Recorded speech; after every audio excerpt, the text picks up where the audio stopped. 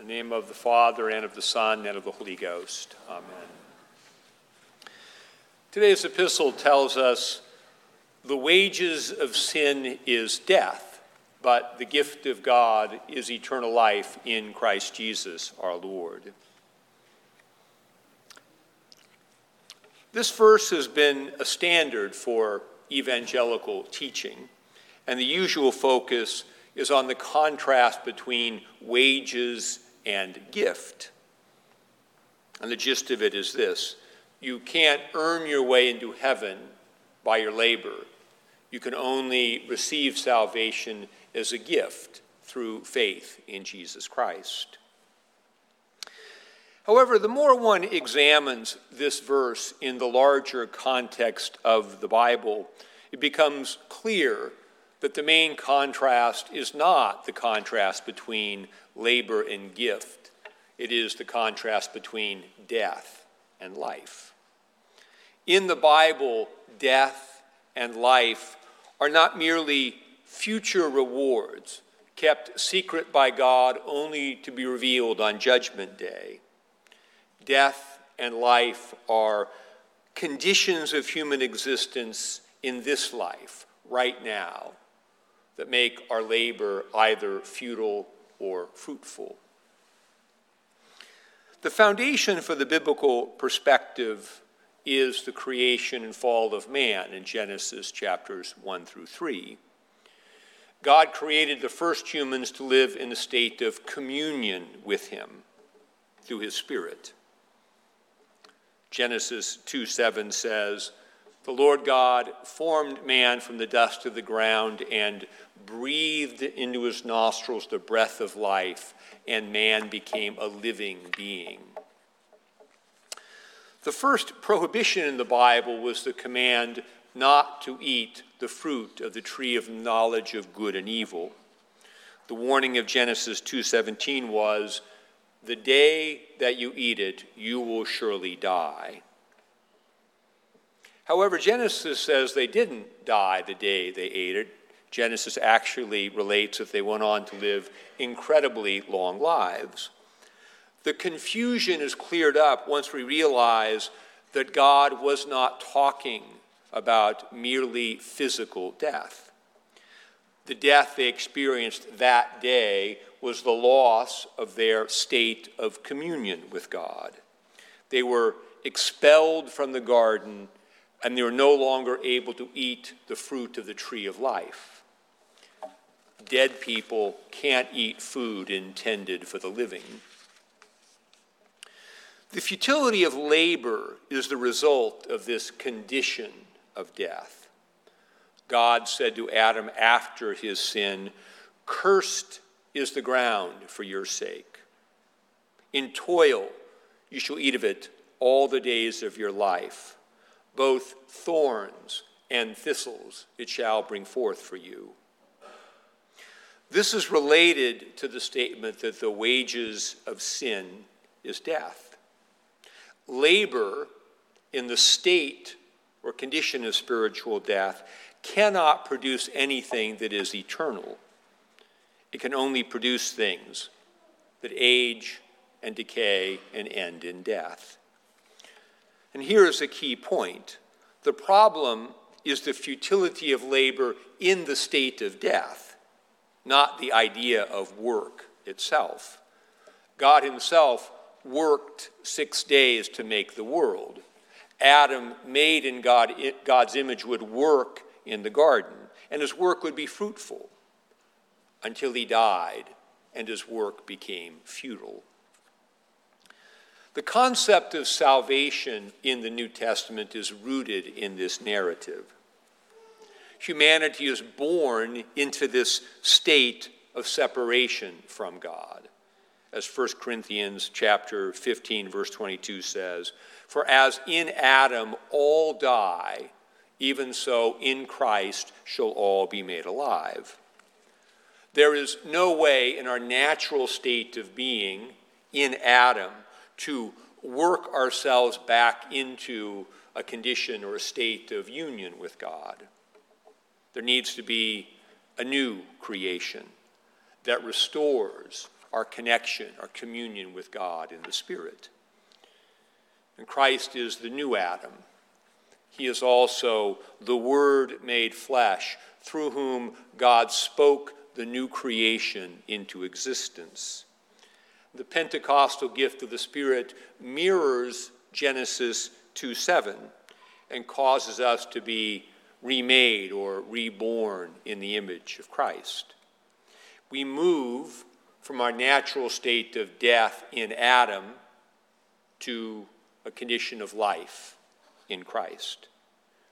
As Ephesians chapter 2, verses 4 through 6 says, we who were dead in sin are raised to life in Christ.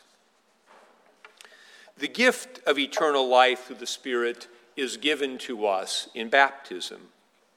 And we receive this gift through repentance, turning away from sin, and faith, putting our trust in Jesus.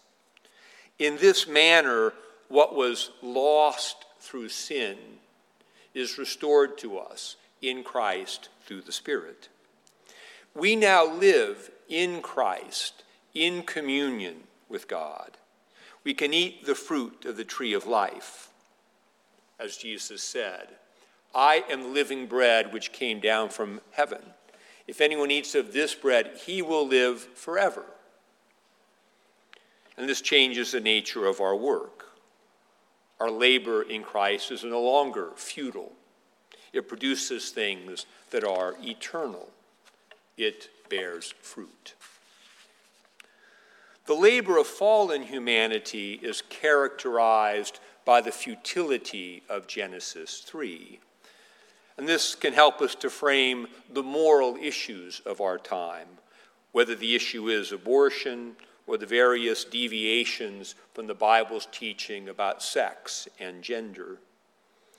These reflect the natural human desire in Adam to live on our own terms, apart from God's Word and God's Spirit. This is the condition of death. Human labor in this condition cannot produce anything lasting or eternal. And this accounts for the anger and the discontentment that characterize our world. The sexual revolution that has now won the day promised freedom from the oppressive yoke of traditional morality and promised a new era of human freedom and thriving. Instead, it has produced a growing pandemic of human misery. In the natural state of death, marked by rebellion against God's word and spirit, there is no way to avoid the curse. Thorns and thistles it will bring forth for you.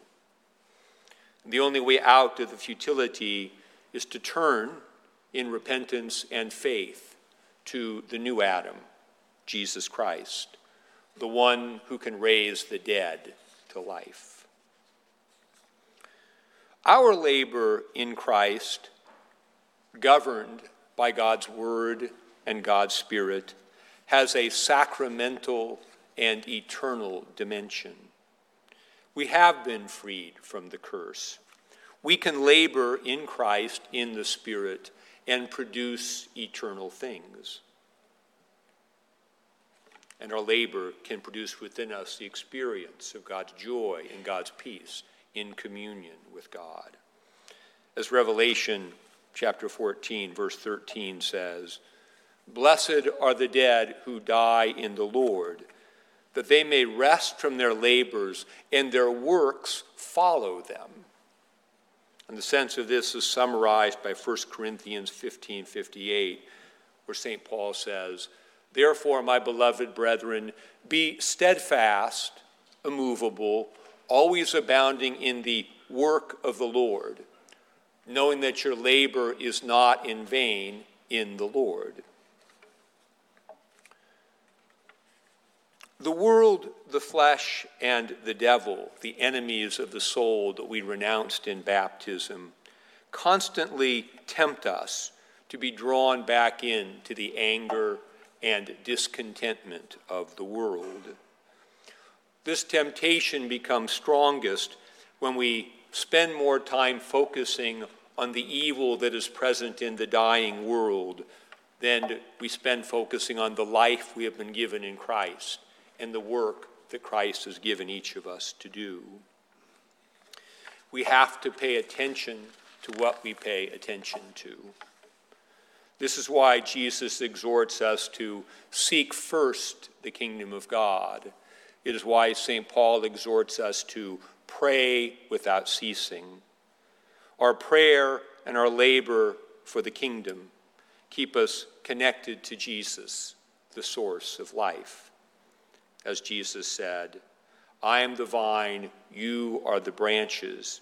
He who abides in me and I in him bears much fruit, for without me you can do nothing.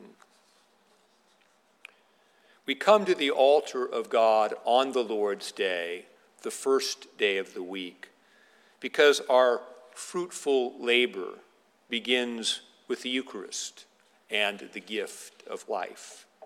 We come to die again to the old way of life in the flesh in Adam. And we come to rise again to new life in Christ in the Spirit.